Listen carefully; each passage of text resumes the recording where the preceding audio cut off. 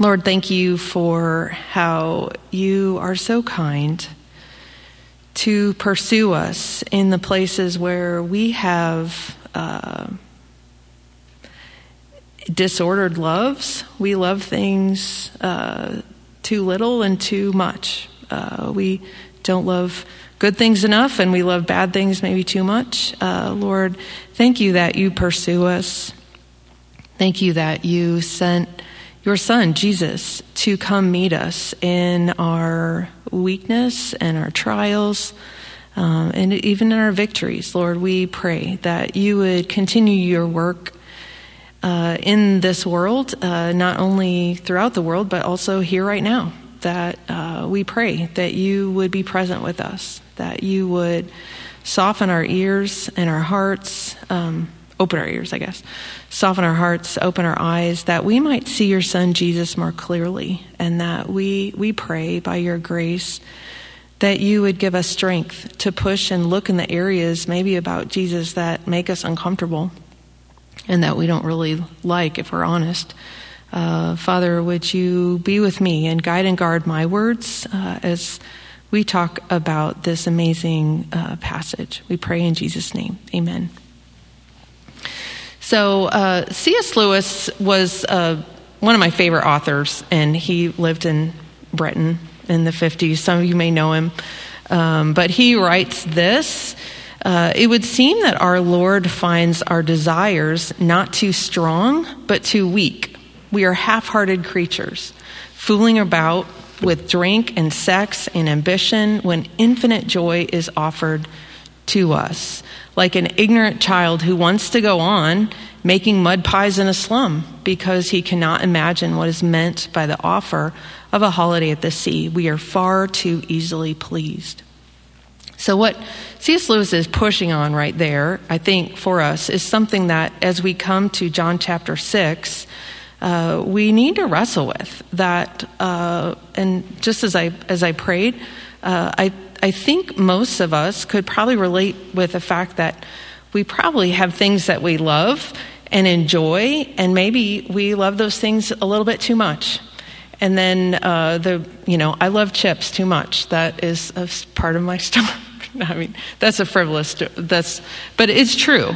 There are things that we enjoy and we pursue, and we're willing to trade. We can't have everything, right? And we're willing to trade, oftentimes, lesser things or good things to get lesser things. And actually, I was thinking about maybe this happened to you with like Halloween candy, like people who are wanting to trade up their Halloween candy. I don't know if you can remember way back when you had it, but there were some people at our house.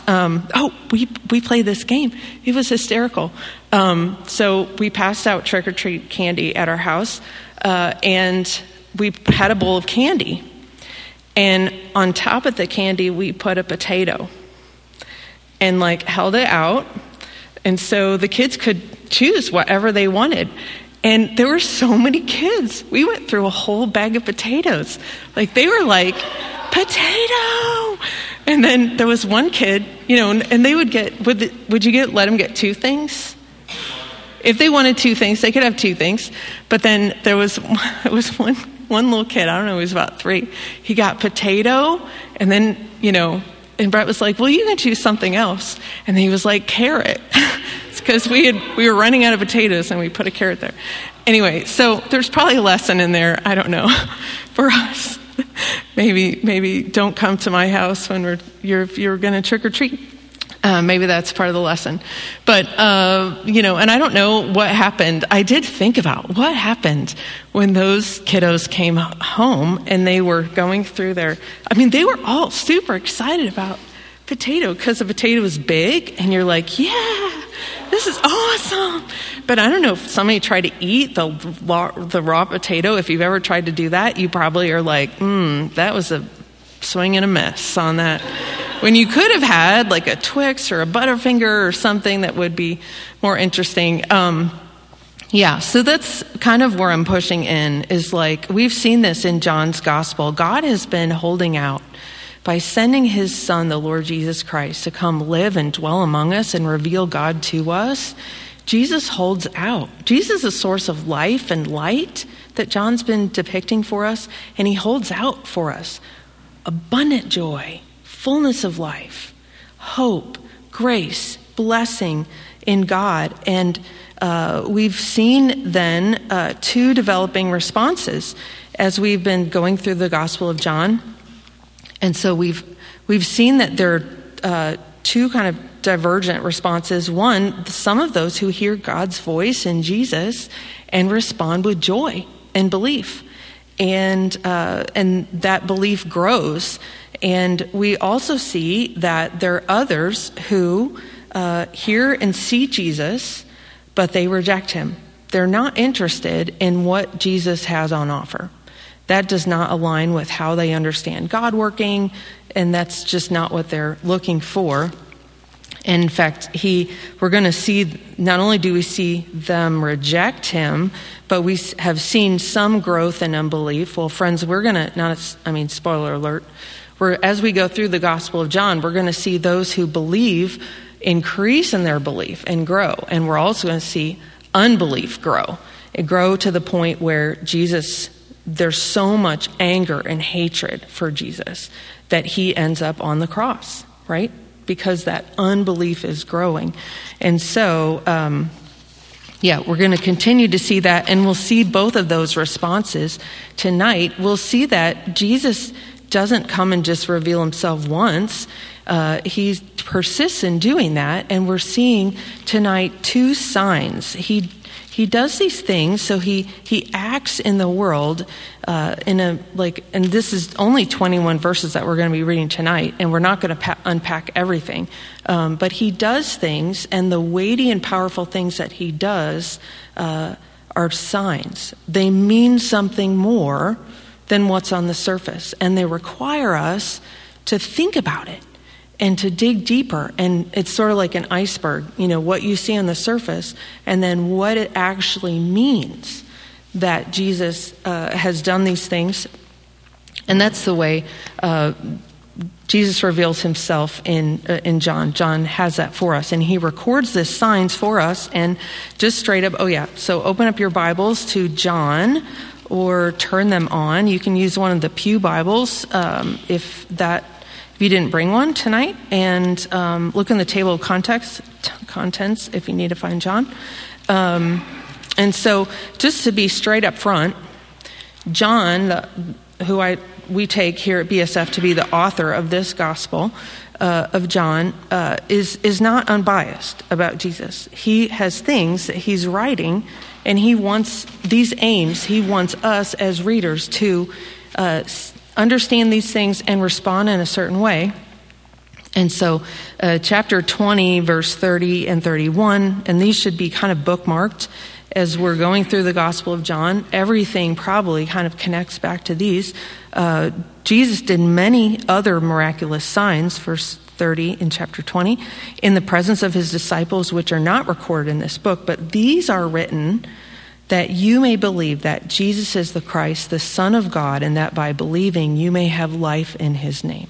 So that is overtly what, and you might not be in that space where you believe or receive Jesus in that way, but just so you know, that's what we're studying. That's what John is hoping that what he has written will lead us to do.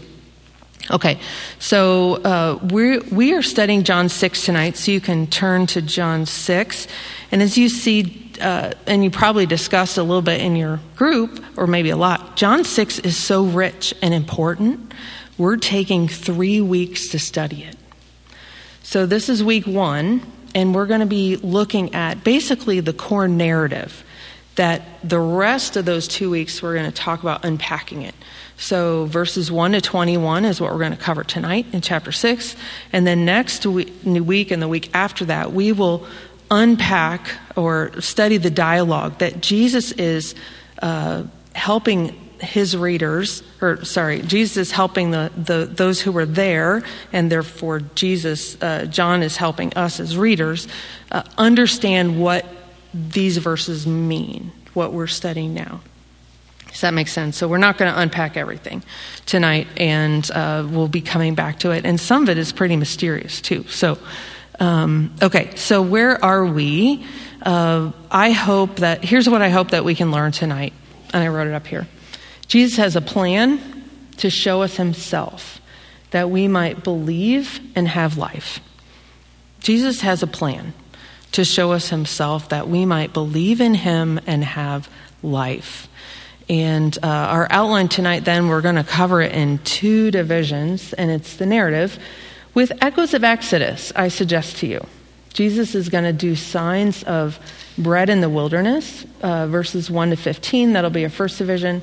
And then 16 to 21, Jesus' sign of crossing the sea to his disciples on the storm. Okay, so let's dig into the first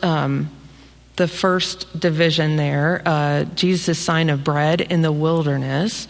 And there are four parts to this little narrative. So chapter 1, verses 1 through 15. And there's setting in verses 1 to 4. Then we have Jesus sees the crowd and tests the disciples in 5 to 9. Jesus feeds the crowd in 10 to 13. And then we see the crowd's response in 14 and 15. And as we've been doing these last weeks, thinking about the moment of peak tension, there are a lot of things that we could learn about Jesus from this narrative, right? But if we take the moment of peak tension as a key to thinking about the main lessons that John's narrator wants us to learn, it's about Jesus' identity. We see that in probably the peak tension, I suggest to you, probably is right but after verse 13 and before 14. So how the people respond when Jesus fed them in the wilderness, and they respond with who Jesus is. Surely this is the prophet who is to come in the world. And it seems like in verse 5, they were trying to make him king by force. So it focuses on Jesus' identity. So we're going to try to follow that too. So when we get lost in this passage, or in chapter 6 in general, I suggest to you think about, okay, what does this passage say about Jesus, and what can we learn about what John is trying to teach us? So let's look briefly at the setting there, verses 1 to 4. So sometime after this, Jesus crossed to the far shore of the Sea of Galilee, that is the Sea of Tiberias. And a great crowd of people followed him because they saw the miraculous signs he had performed on the sick. Then Jesus went up on a mountainside and sat down with his disciples. The Jewish Passover feast was near. And so we see in this, we get all the who, our main characters, and the where. They're up in the north of Israel. Oh, I forgot to draw the map. And then we see the when. The Jewish Passover feast is near, so that's the time frame. So that's about springtime, April, March, perhaps, depending on the time. And then, but the main character, if we see that, the main actor is Jesus. We see that Jesus crossed to this far shore, verse 1. He had performed signs. We'd seen that, verse 2. So he's the one who really prompted the crowd of people coming. And then he went up on a mountainside and sat down with his disciples. So he's the primary actor.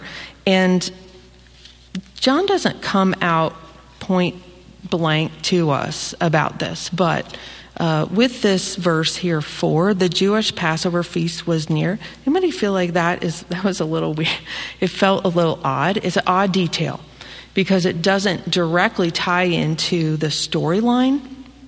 And so I suggest to you that there are numerous places around John 6 where the Passover, the Exodus, how God cared for the people in the wilderness, that history is in the fore. And even the question in the air as we come to chapter 6 is what Jesus said in chapter 2, his enemies, in chapter 5, 46 and 47. If you believed Moses, you would believe me, for he wrote about me. And Moses, probably he's responding to there is saying Moses was thought to have written, or the primary author of Genesis, Exodus, Leviticus, Numbers, Deuteronomy, the first 5 books of the Old Testament. And then, but since you do not believe what he wrote, how are you going to believe what I say? So the question is well, wait a minute, Jesus, how does Moses write about you? Because there aren't huge signs in the Old Testament necessarily that say this is about Jesus. A lot of what Moses wrote was narrative. In fact, all of it that he wrote was narrative.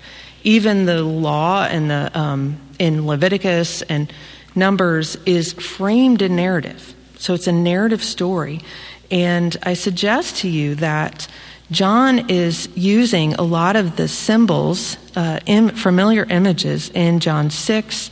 There's a sea, there's a mountain, there's a crowd that's following him into the wilderness. He feeds them. And there's references to the manna in the wilderness that will be a lot through chapter 6. The Exodus is in view. And with those few points, I suggest to you, Jesus is imaging the narrative Exodus. Jesus is the fulfillment, John, I think, wants us to see of everything that Exodus means, which means that there's a greater Exodus that's needed. There's a greater redemption. There's a greater kind of slavery that the people are trapped in.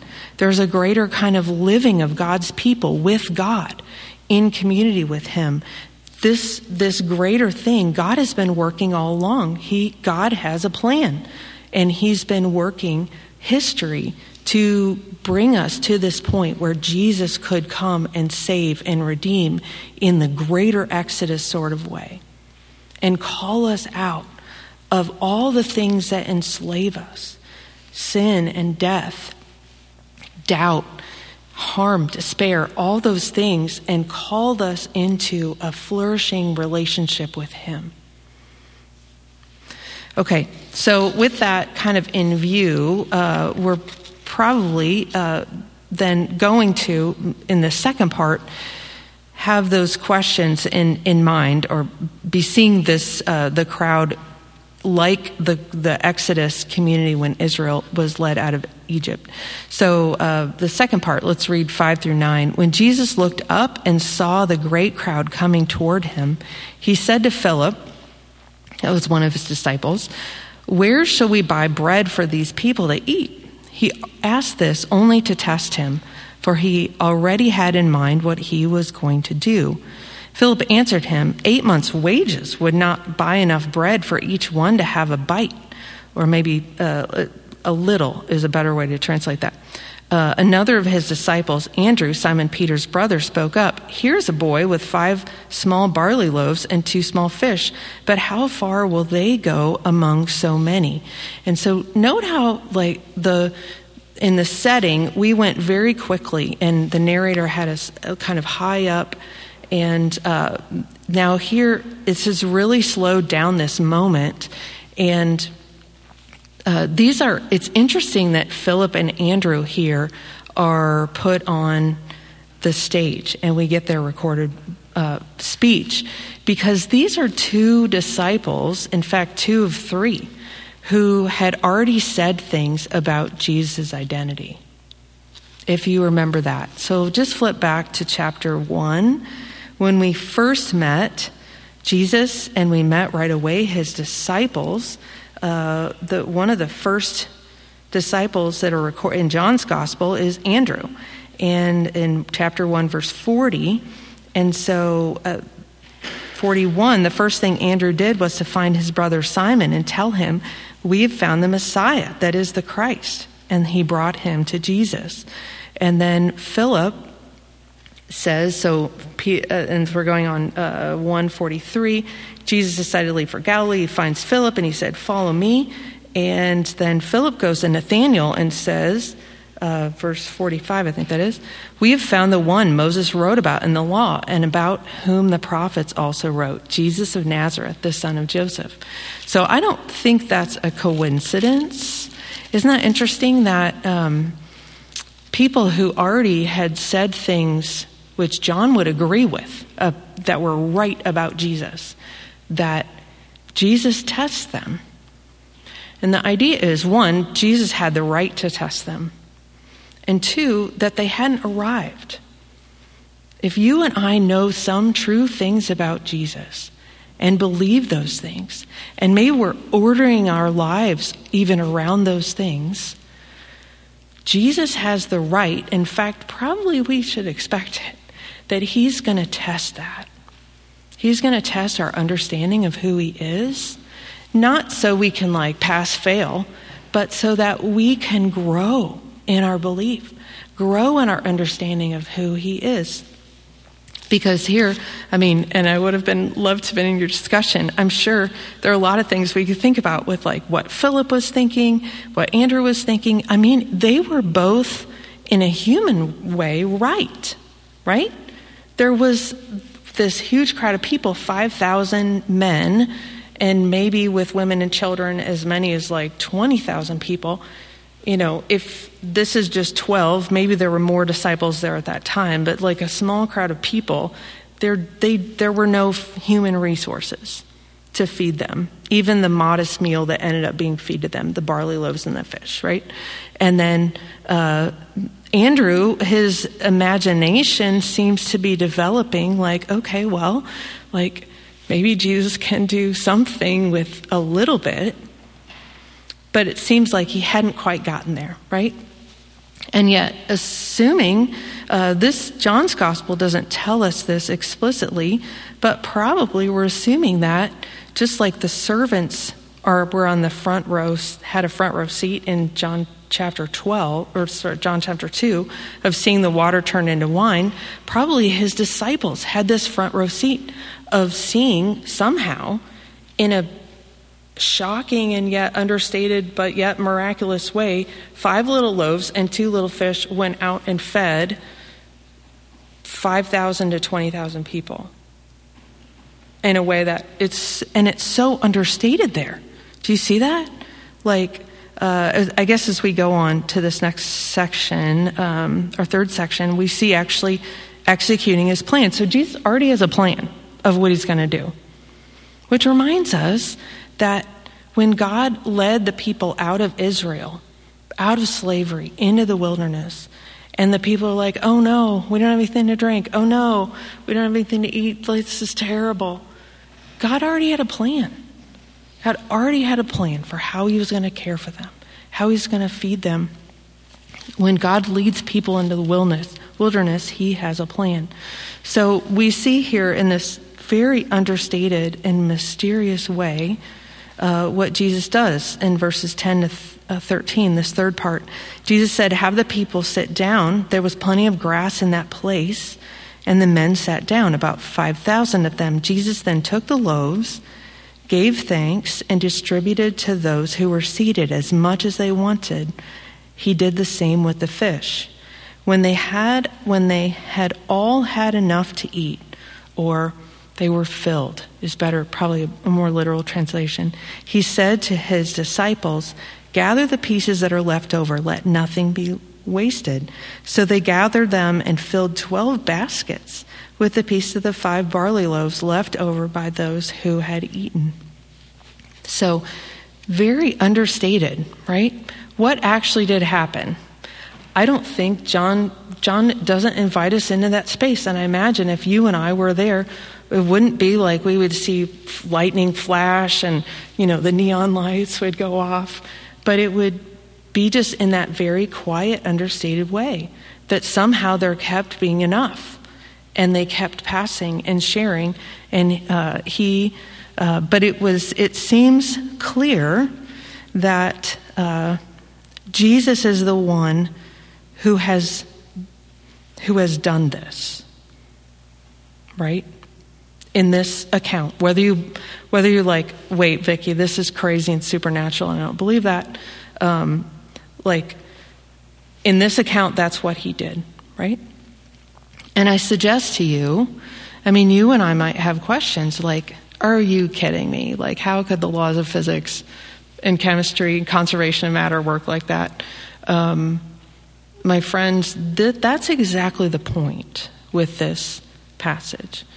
Ancient people were not idiots. They were not like, oh, somehow miraculously 5 loaves turns into 20 and then, like a magic box or something. This is exactly the point.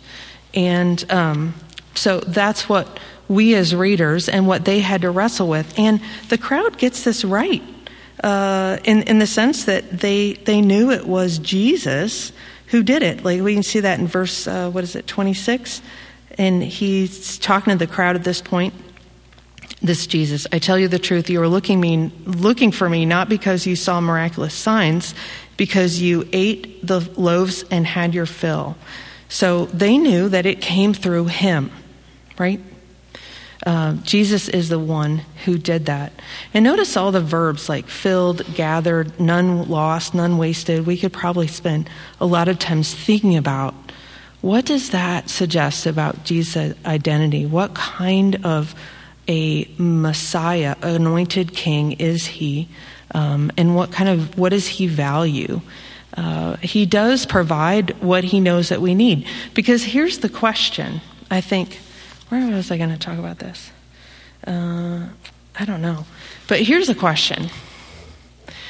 Why did Jesus take responsibility for this crowd?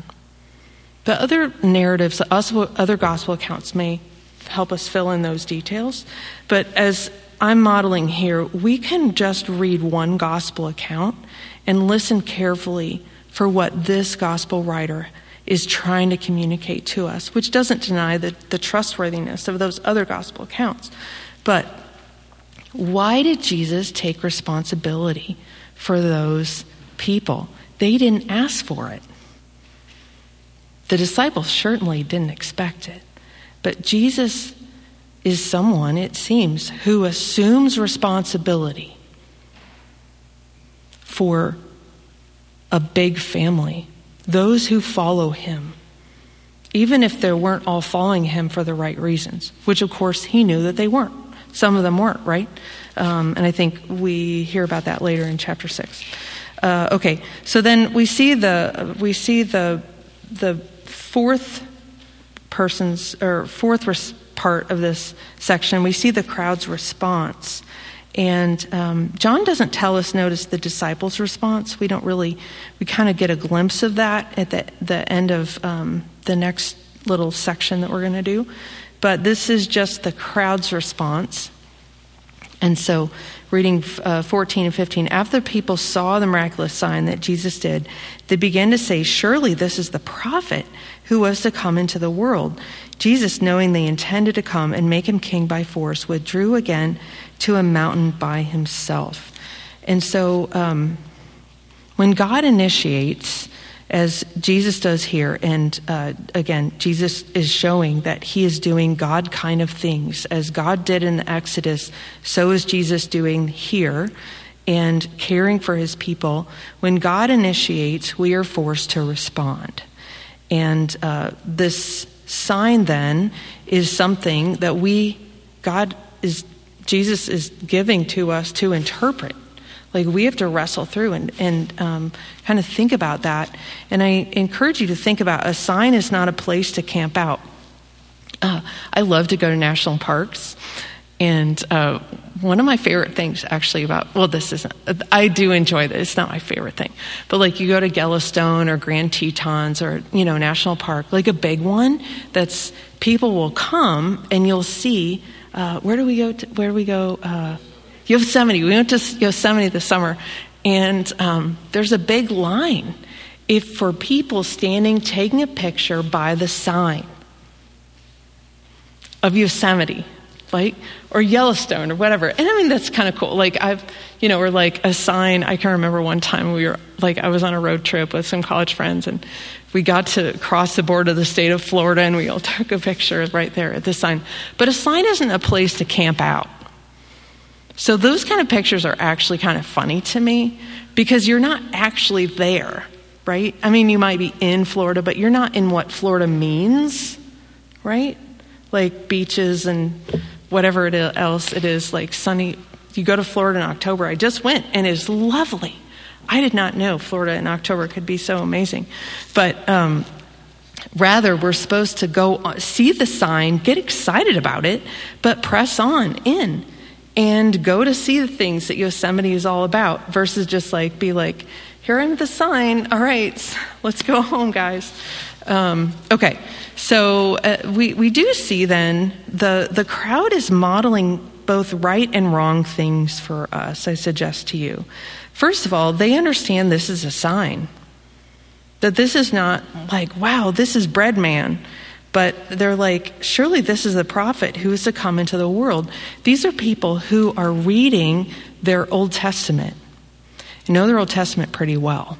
Because the prophet is probably a reference to something that Moses said in Deuteronomy 18, 15 through 18.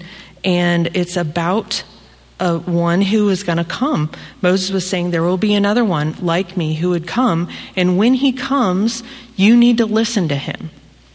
Because God is going to hold you accountable for that. And so they understood that what Jesus was a sign. They understood that God had spoken through the scriptures about things he was going to do and who they would watch for. And we don't get from John's narrator an evaluation whether or not Jesus is the prophet. Were they right about that? I have an opinion about it. But John's narrator doesn't evaluate that for us. And so we saw the Samaritan woman call Jesus a prophet to his face, and he didn't correct her on that. Let's see, 4:19. Sir, I can see you are a prophet. Here they're saying you are the prophet, or he is the prophet. But then what do they go on to do? Jesus, they were going to make him king by force, which is really kind of funny. Were they rightly understanding him as a king? Well, partly because this is very kingly language, actually. What we can see through Philip's words is that the meal that they received from him was actually worth a ton of money. Even that it was very humble and modest fare. And a king would not have that. They would have had nice bread and probably fancy dishes and not, it wouldn't be like picnic food. But he has them all sit down, and it's like a banquet hall. And in the ancient Near, and the fact that the little comment, did you find that interesting? There was much grass nearby. And that word grass suggests pasturage for sheep. Because it's not those kind of mountains. Like we think of the mountains like Rocky Mountains, but it's in the hills of Galilee, it's very rolling. And so in the ancient Near East, shepherd and sheep is a very common metaphor for king and people. We can see that in Psalm 23, if you know that psalm. The Lord is my shepherd, I shall not want. We navigate that, and then he talks about, near the end of that psalm, about suddenly we find ourselves in a king's banquet hall. Right? Do you see that? That you can go and read that. So this is very kingly language, and Jesus comes and he's already there and he's sitting on the mountain. That is a position of authority. So they probably rightly glimpse that he is kingly, but of course they're like, well, he can be king the way we want him to be a king, because they had a plan. And they wanted Jesus to operate according to their plan. Jesus' plan, maybe we can say this, will probably never conform to your plan and mine. For whatever it is, the good life, what we're hoping, the solution to the problem I've been facing today. So I think this is a principle we can learn. We see, before we go to that, we see what Jesus does here. It's very kind, actually. He doesn't let them do that. He just withdraws. And we've seen Jesus reveal and conceal, and so he's concealing himself. So a takeaway I think that we can learn from this passage is that when God leads us into the wilderness, he has a plan. When God leads us into the wilderness, he has a plan. And the plan is most likely to show us himself and to train us to follow him and trust him, not maybe to fix what we think is wrong. And this was today. I had actually even just sort of a family crisis, a family member who is going through a hard thing, and and kind of pushed on my heart in ways that I'm freaking out, and I'm trying to write this lecture, and that's why this is all handwritten. I didn't get very far at all because I'm freaking out about this thing, and I'm just like, okay, I have this plan of how this should work. So I need you, God, to fix this, and I need you to fix this and fix this, because I have a plan and it's going to go like that. And Lord, it would be so good for everybody if things would just happen this way. And that was really sobering to come to this section and realize okay, Lord, what I need, Lord, is in this hard place for you to show me yourself and help me trust you. So I wonder, are you in a wilderness space? Have you been in a wilderness space where things are kind of going out crazy and you feel like real needs that you have aren't being met? Real problems in your life. And what are your prayers, if you pray about that, and you ask God about those things, what do they suggest you understand about him? Who he is and what he might be using that wilderness space for? Isn't he so kind that he doesn't, even when we believe wrong things about him, he doesn't, come in and smack it down, but he lets us be in that space that we can learn and grow. What might it look like for you to ask him to help you trust him in that space and trust that whatever his plan is for you might be the better one, even if it might be the terrifying one that you might not get a job in a place that you want, that your relationship, it might be broken up, that your grandma might not recover. Those things that you're pressing on, the person might fail that class. Well, help me learn, Lord. And maybe you're in a space where you hadn't even thought to pray about. You're in a kind of wilderness, hard space. You don't have the resources to solve whatever your real needs are. Would you consider praying about it? Would you consider inviting God into that space and helping you see that there could be more from that wilderness than just the dry place that you thought it was, that there could be actually life there and it'd be good. Oh gosh, I'm way out of time. Okay, well, what are we going to do here? All right, what? Let's just pray, shall we? Please pray. Lord, thank you so much for how you care for us. Thank you that you do not abandon those who trust in you. And even when we are caught in storms and wilderness spaces, that you will not leave us there indefinitely. Would you help us to believe you are that kind of God? And we pray, Lord, that, you would continue to care for us and show us Jesus. Help us to have changed likes and loves, that we would desire more the things that are better and richer and gooder than the lesser things that maybe we valued as much right now. We pray in Jesus' name. Amen.